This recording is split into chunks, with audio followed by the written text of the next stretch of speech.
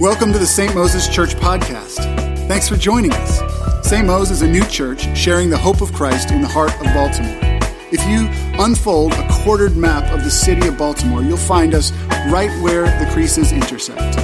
If you have any questions or any way we can help you, please don't hesitate to reach out at info@stmos, that's SAINTMOS.org. Now, let's continue with the podcast.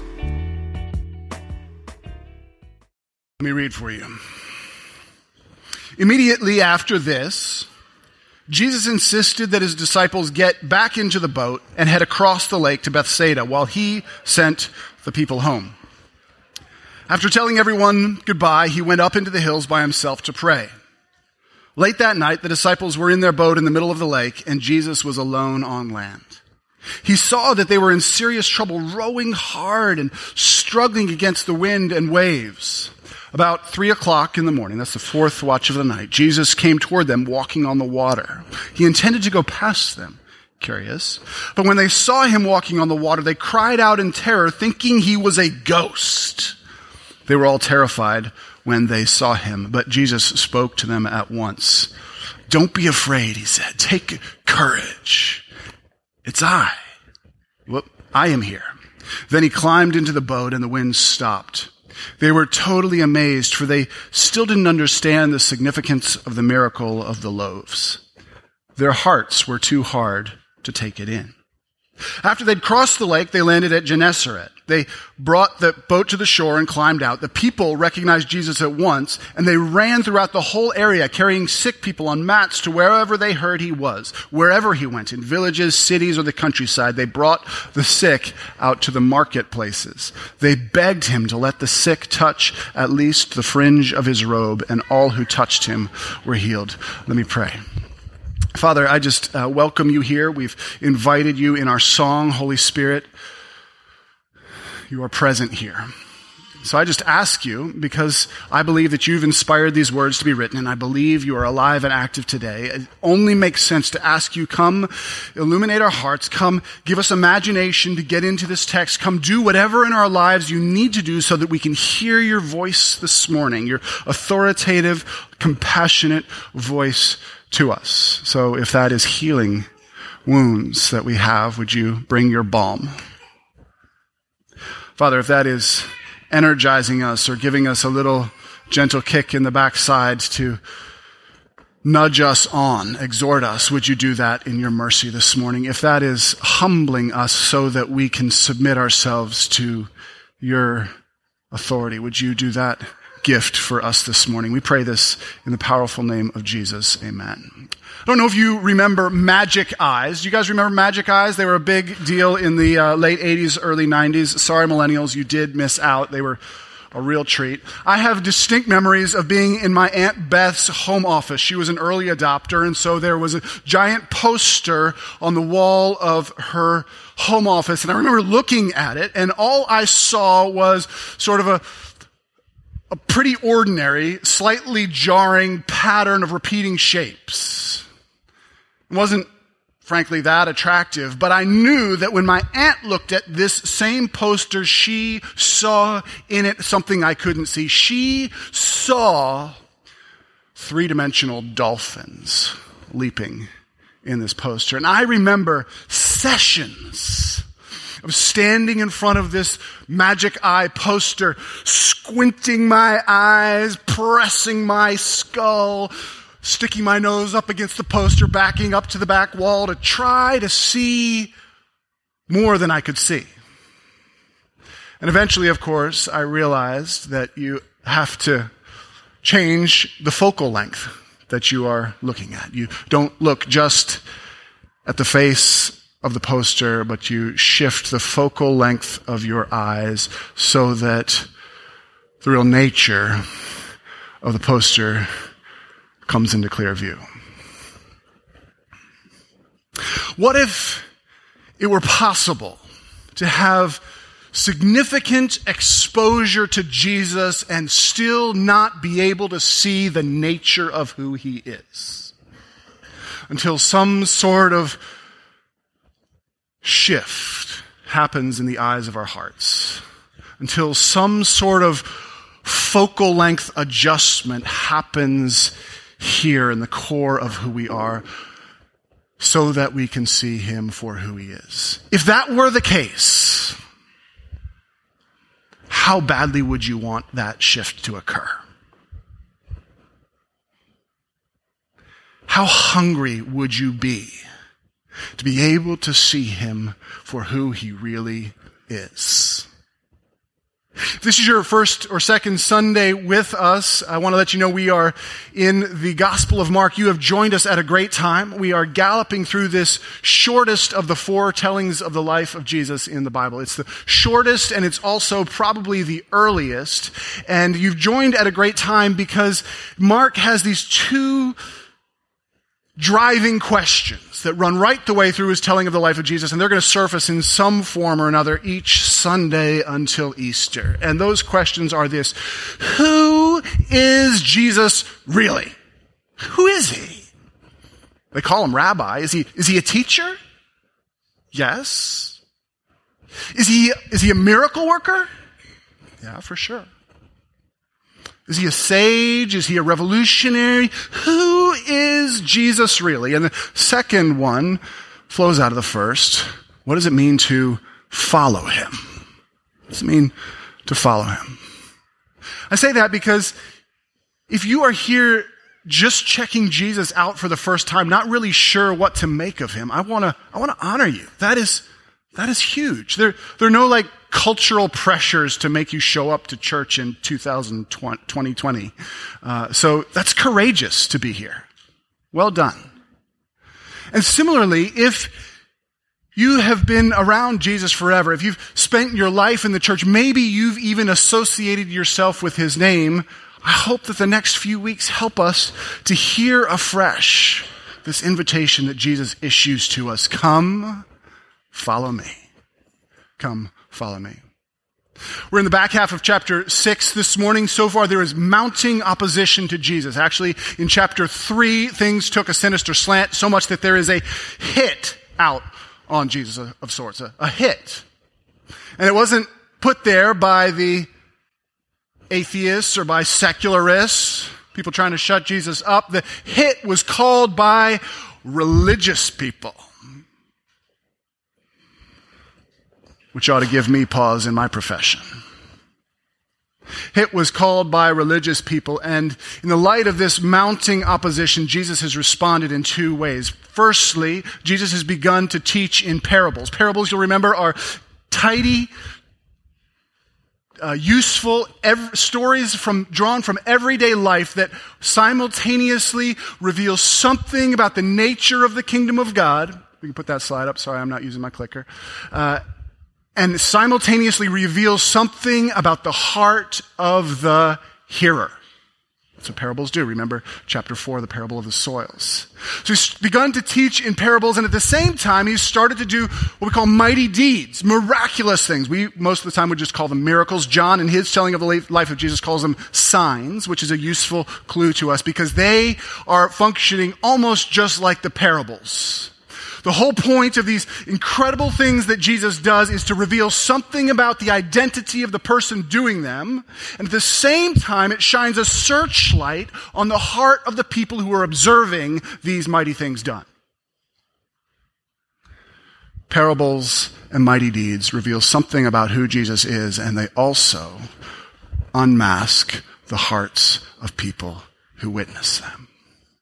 And this rising opposition to Jesus and these mighty deeds come to a head earlier in our chapter 6. And Doyle did such a wonderful job preaching on this last week. We see the rising opposition in the form of self-styled king and civic leader Herod. Remember this? He throws a sort of party, a nepotistic little party for his cronies, projecting power and self-importance. And in this moment of sort of debauched narcissism and a kind of party favor, he ends up executing John the Baptist, Jesus' first cousin and outspoken supporter. And that feast begins, as Doyle helped us to see, begins to look all the more repugnant when it is cast against the feast that Jesus hosts. A feast feeding 5,000 and more in the wilderness. No VIP lounge, no treachery, no self-projected power, just prodigious compassion. Prodigious compassion and miraculous provision for all who would come to be with Jesus in the wilderness. Feeds 5,000. And it's right on the heels of that our story happens, right? His Jesus' inner circle, his apprentices or disciples are probably exhausted, and so he sends them in the boat across the lake. He says, get in the boat, go to Bethsaida, which was the hometown of Philip and Simon and Andrew, just across the top of the lake there. And Jesus, on his own, takes care of saying goodbye to the crowd and dispersing them. And I think Jesus is doing this partly because he cares about these exhausted friends of his, right? He has modeled all along through this telling of the life of Jesus and the others the importance of time to time retreating to be on your own, to have face-to-face or solitude and communion with the Father. He's done this in chapter 1. He does this now. He does this again in the Olive Garden right before he's betrayed. He models this to his followers, but I think he's actually engineering something special here. He tells them to get in the boat, and he remains behind. I think Jesus is setting up a special teaching scene here, and that wouldn't be all that surprising if you think about it. Because remember, right from the beginning, although he's taught the masses, he'll often linger and spend special time with his disciples afterwards, unpacking the parables to them, staying with them until they get it, explaining. He cares that they understand. He invites them in and invests in them. And he does so for you too. If you're his follower, he pulls you close. He wants you to understand. So he sends them across the lake. He then goes up in the hills above the lake to pray. A storm whips up that night, and it says he sees them struggling against the waves, rowing and yet being blasted backwards. I've stood in the hills above that lake, and you can see boats in the middle of it. If you have really good vision, or if those boats get blown close to the edge, there's a chance you could actually make out the people in the boat struggling against the waves. But this is nighttime. This is nighttime. And I think Mark is inviting us here in Jesus seeing of his disciples struggling in the middle of the night to see ourselves that Jesus cares for these people. He's not physically with them. They're in a situation, a sort of test that he has engineered for them, and they are afraid. He's not afraid for them, but he cares that they are afraid.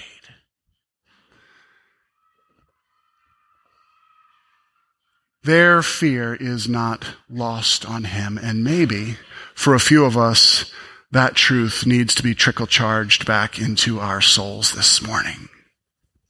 You might not see Jesus right next to you in what you're going through, but he sees your fear. He sees your struggle. He sees you straining at the oars and getting blasted backwards, and he cares. He cares. And I love this, verse 48. It says, Jesus came to them walking on the water. Walking on the water.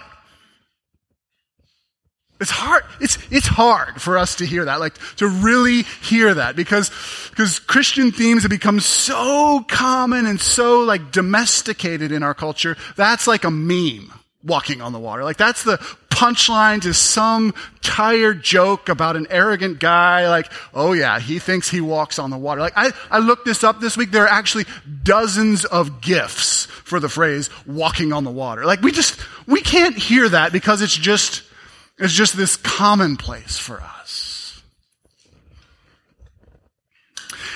And I think it's all too easy for us as thoughtful, rational Baltimoreans in 2020 to sit a little bit smugly as we read this scene and to think, Isn't that cute? Those credulous pre-moderns, like they see a miracle behind every bush. But remember what these mighty deeds do? They shine a searchlight on the heart of the people who are witnessing them. And if we just step back for a moment and let this text speak to us, it doesn't actually read like a bunch of credulous, superstitious people who see a miracle behind every bush, right?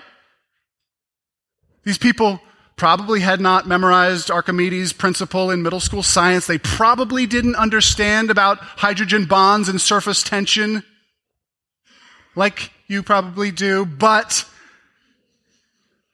they were fishermen. They knew you can't walk on the surface of the water. That's what boats are for. And the boat they were in right now was struggling itself. And when they see Jesus, they're not like, oh yeah, miracle, here we go. They cannot make sense of it. They see it with their eyes and they don't know what to do with it because they were not expecting this. They don't have a category for it. They're not particularly credulous human beings. This blows their categories. And in fact, they think he's a ghost. Jesus comes to them walking on the water, and it says, back half of verse 48, that he intended to pass them by. I think that's funny. Like, what would that have been like? They're white-knuckled at the oars, like in the fight of their lives, and Jesus just sashays past. See you at breakfast. What? What's going on? Where have you heard that phrase before? For those of you who have been around the Bible a little bit, that phrase, pass by, is that ringing any bells to you? Think Moses. Think the wilderness.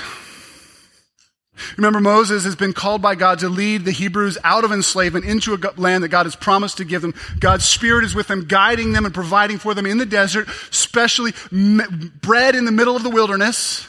Ringing any bells? And then Moses says to God, God, I will not go another inch unless you're going with us.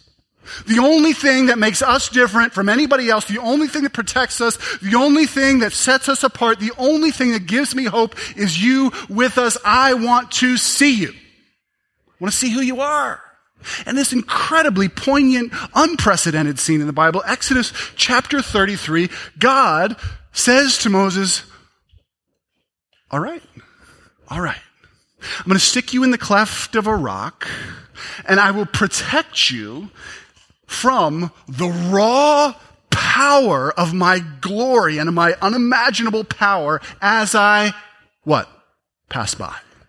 As I reveal something of my nature to you and proclaim my name, Yahweh, which means, here I am, or it is I. Some of you already see where this is going. Some of you already see where this is going. And you aren't surprised then that when Jesus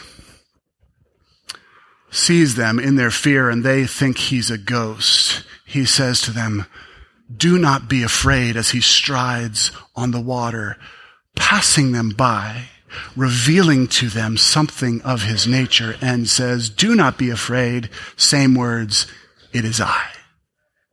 It is I.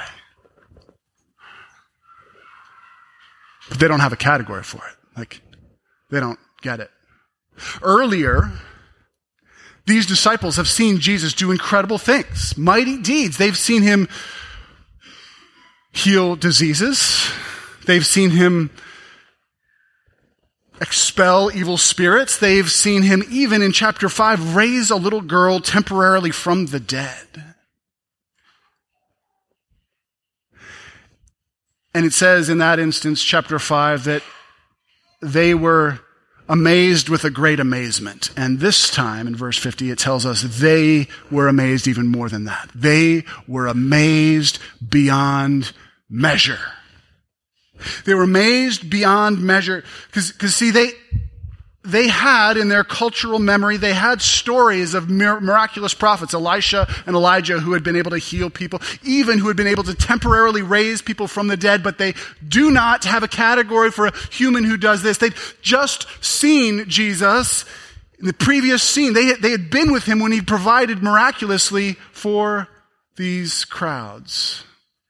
And the text tells us they did not understand the meaning of the loaves, the significance of the miracle of the loaves. See, they'd been with Jesus picking up 12 baskets full of surplus after this miraculous provision for people who had followed him into the wilderness. They have seen Jesus routinely, like a champagne that's too bubbly for the bottle, bursting past the expectations of any sort of human rescuer, but they don't have a category for a human who does this. The only person who does this is one in the stories of Israel. There's only one whose spirit plays above the waters at creation. There's only one who's able to plow a path of dry land through the Red Sea for his people to walk on and through the Jordan for his people to cross over. And so in their great national poet Job, he says it this way, they all would have known. We have Job text, Job chapter 8, 9 verses 7 through 10. If he commands, this is Job talking about God, the sun won't rise and the stars won't shine. He alone has spread out the heavens and marches on the waves of the sea. He made all the stars, the Bear and Orion, the Pleiades, the constellation of the southern sky. He does great things too marvelous to understand. He performs countless miracles. He alone spread out the heavens and marches on the waves of the sea. The same language is picked up in the Psalms. I think we got a Psalm text there. It's picked up all the way through Isaiah, which is always in the background for Mark. There's one who shows this sort of complete mastery over creation. We're in a fun stage now where our oldest two are learning to tell jokes. They told me I could tell you. They began with knock-knock jokes, and they hit a speed bump early on when they tried it on my mom. Dex said, "Hey, Grandma, knock-knock." And she goes, "Oh, fun. Come in." Kenneth and I are making a lot more sense to you now. We grew up under a rock. Once we got Grandmom sorted out, they continued to develop their repertoire of jokes, and they have a ton that they love now. And Isla, one of her favorites, goes like this. "Why can't you give Elsa a balloon? 'Cause she'll let it go. Get it?" And that last line, "Get it?" It just blesses me, and she tacks it on to every joke she tells, even jokes that she makes up, which don't, always have something to get. And that delightful little question, I hear it right at the heart of this scene. Because in verse 52, it says, they didn't recognize Jesus because they didn't understand the significance of the loaves. Why? Is it because they weren't bright enough? As if seeing Jesus were mainly a Rubik's Cube of the mind? I don't think so. My guess is some of this motley crew could even have graduated Blue Jays. It says they didn't get it because their hearts were too hard to take it in. What do you make of that? Does that sound familiar to you? When I think of hard hearts, my mind goes here. Maybe yours does too. My mind goes to Pharaoh. Pharaoh, who the Bible in Exodus tells us his heart was hard. He hardened his heart. God hardened his heart. His heart was hard. So he resisted God's command to let the Hebrew people go out of enslavement to worship God. And I'm pretty comfortable with that being the paradigm of a hard heart. Because I like to think I don't look a lot like Pharaoh. But that can't possibly be the paradigm that Mark has in mind here. Because remember who he's talking about. Whatever he means by their hearts were too hard to take it in, he is referring to people who have given up their professions to follow Jesus. Are you hearing it? He's talking about people who have left the safety of their homes, a steady income probably, and relative comfort in order to go on the road with a marked man. Are you hearing this? Hard hearts. Whatever he means by hard hearts, he is talking about people who have given significant time of their life to being with Jesus, to sitting under his teaching, to absorbing his teaching, and to adopting his lifestyle. Their hearts were too hard to take it in. Whatever he means by hard hearts, he is talking about people who have, at Jesus' command, gone out themselves on excursions to spread the message of the kingdom and the love of Jesus. At great personal risk. And I can't see what the searchlight of this mighty deed is revealing in your heart right now, but I can give you a little glimpse into mine. That makes me sit up. That makes me sit up. Because whatever he meant by hard hearts that wouldn't take it in, he was referring to a band of 12 apprentices who more than anyone else in that entire culture were associated with the name of Jesus of Nazareth. And that makes me sit up because I think I'm someone who's associated with the name of Jesus. I'm a professional Jesus person, as repugnant as that phrase is.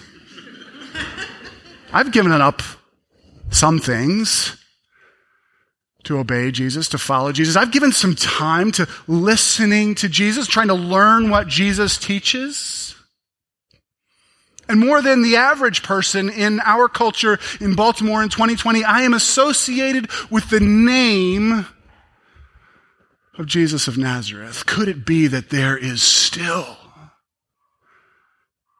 calcification in my heart that prevents me from seeing Jesus for who he truly is?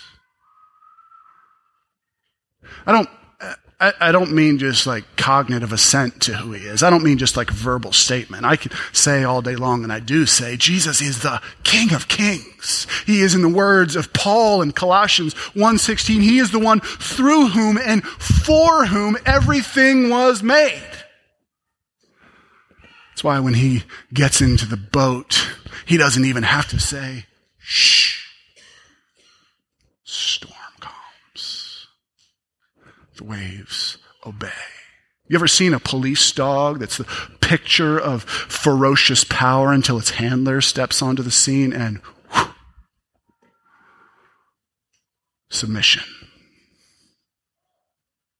I can say all day long, Jesus is King of Kings, Lord of Lords. I can say he is the creator come among the creatures, but it's not primarily about verbal assent.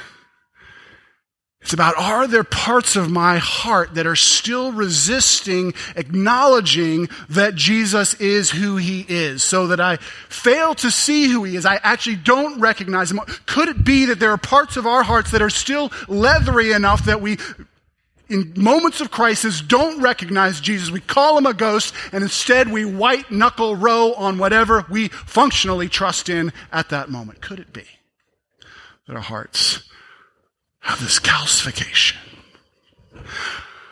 I want to spend just a moment here for all of us prodding around a bit in our hearts. Not as a way of like grading yourself against the other people here. Nobody's asking you to put your hands up.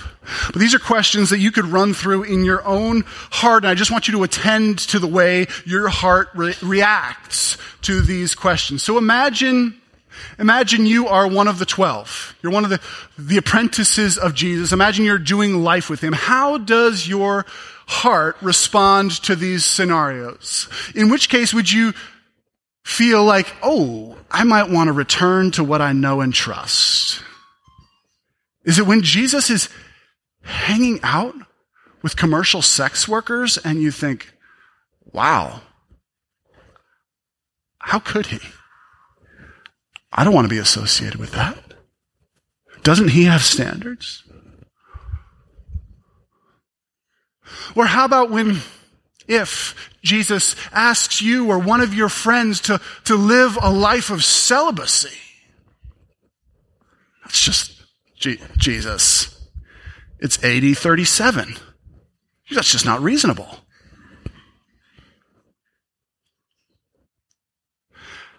How about when Jesus hangs out with people whose resumes indicate that they probably aren't going to help out his cause much? They're certainly not going to help you achieve what you're hoping to get done. Is that when you think, yeah, I'm going to go a different, we're going to go a different direction here, Jesus? Or the other end of the spectrum, is it when Jesus shows profound generosity of spirit and compassion toward elites? What? I thought you were one of the people. Is it when you find out that you will die before you ever see X happen? Man. I jumped on this train when I thought you were the one who would deliver X. Is it when Jesus takes all of those cultural practices and religious practices and things around which your identity is formed and redraws them or relativizes them? Does that make you uncomfortable enough that you think, oh, I'm going to roll with a different crew here? Is it when your political views for the way the country, the nation should flourish, Jesus tacitly or explicitly rejects? Ooh, all right, Jesus. Thought we were on the same page here. Is it when Jesus says, hey, I'm headed towards a cross and you too will suffer? Remember John the Baptist?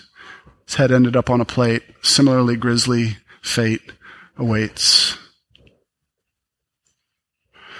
Is it when Jesus points to the people or persons or group that you find most insufferable and says, take a basin and a cloth and go wash some feet? Is it when he never does the thing that you have most been hoping he would do when you first jumped on the bandwagon? I encourage you just take a screenshot of those or do whatever you need to do to be able to reflect on those this afternoon or this week and just attend to what your heart reacts to. Don't become self-critical in a flagellating way, but pay attention to what your heart reacts to. And it could be that you are finding little leathery bits, little ossified bits of your heart, as I am, and you just invite Jesus, would you come shine your light here? Come pass by here, reveal more of your identity to me here. Let's jump back to the way the story ends. It says Jesus gets in the boat with them and immediately they're able to cross the lake and they land at Gennesaret. Interestingly, not the place they set out for. Which in my mind makes me think, yes, this was a situation that Jesus engineered so that he could do something special for his followers. Help them see who he is. And the boat, it says, lands at the shore, and immediately the people on the shore, unnamed masses, again, recognize him, and they begin to bring their sick, their friends, their loved ones to Jesus. And I think Mark is winking at us here, right? Lands on the shore, and immediately the unnamed masses recognize Jesus, when the people who have been doing life with him call him a ghost.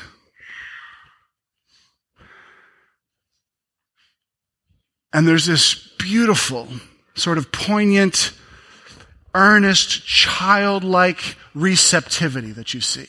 People don't have a theological category for Jesus. They haven't seen the water striding. They haven't connected it with Job. They're not thinking this is the Creator come among us. They just know their need, and they almost instinctively recognize Jesus' authority, and they just bring their brokenness to be in his presence.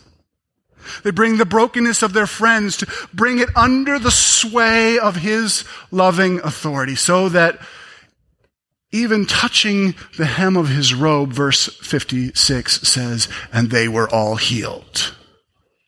All who came to him, all who brought their brokenness under the compassionate, loving authority of Jesus were healed. And this is helpful indication of where we're going. Because for the next couple of weeks, Jesus gets into talking about purity. What is it that makes a person pure? What is it that makes a person impure? He gets into talking about marriage and sexual ethics and these things that go to the heart for his hearers then and for us today of who we are and what we hold most dear. And the question on the table for them and for us the next few weeks is, does Jesus have the authority to redraw some of the things that I hold most dear? Does the one who strides upon the waves have the authority to challenge notions that I have built my life around or that I am aiming for? Does the one who protects his own in the midst of the storm, who commits to passing by them to reveal some of his character, who calms a storm without a word, does he have the right in our lives to mess with some of the categories around which our identity is built?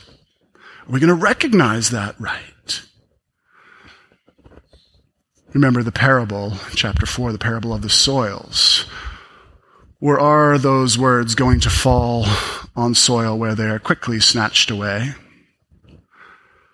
Or in soil that we're so busy it gets choked out by all the other good competing voices?